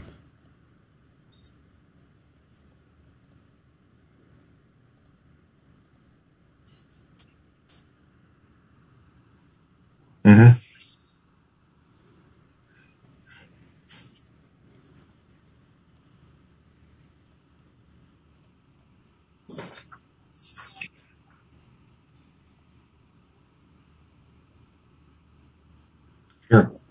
Sure.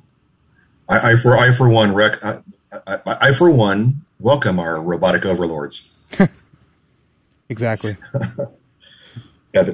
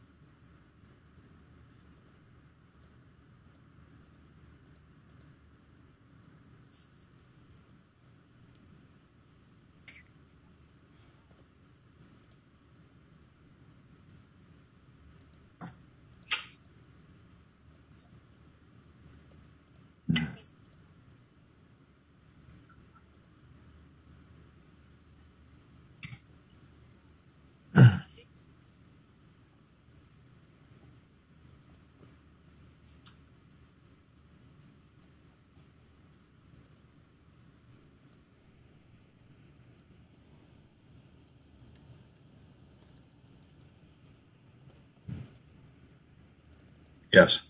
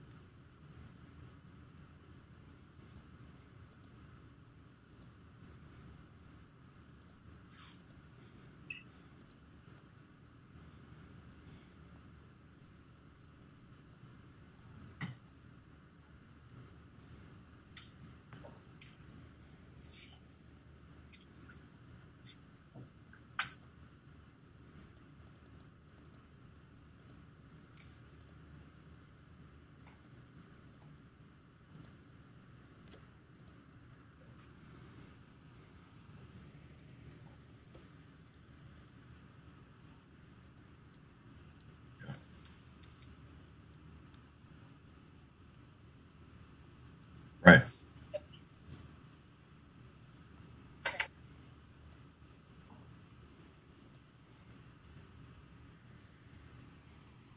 Yeah. You want to use me as the marketable product. I deserve to be reimbursed.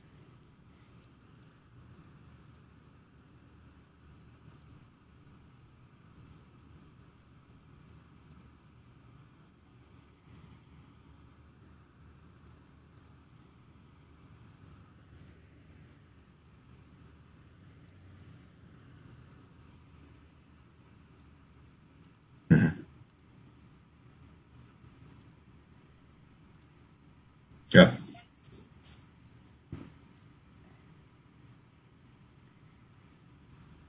Well, interview me. I'm at the where the metal meets the meat, or metal meets the silicon. And maybe we should get you on sometime this week on the CDT show. Well, I don't know if you remember the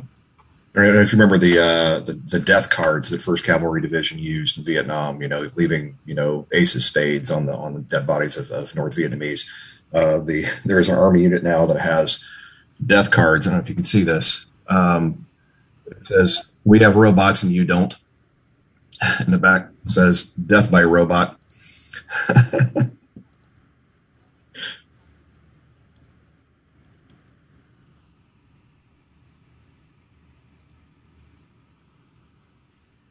Yeah, Ghost Robotics. Yeah.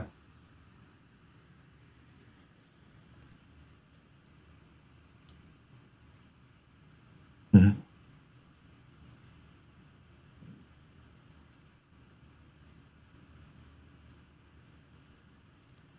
Yeah.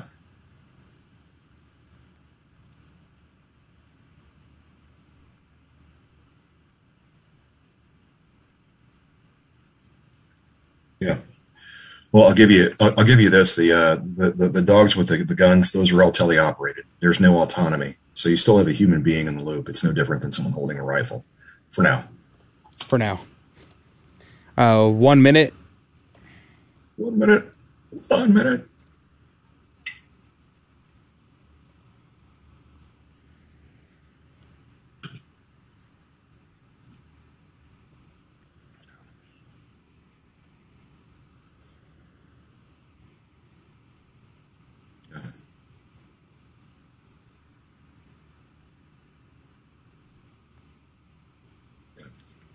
Well, I wrote the Army's Robotics and Autonomous Strategy. I wrote the Army's Robotics and Autonomous Strategy. All right, 30 seconds. Going to put y'all on mute.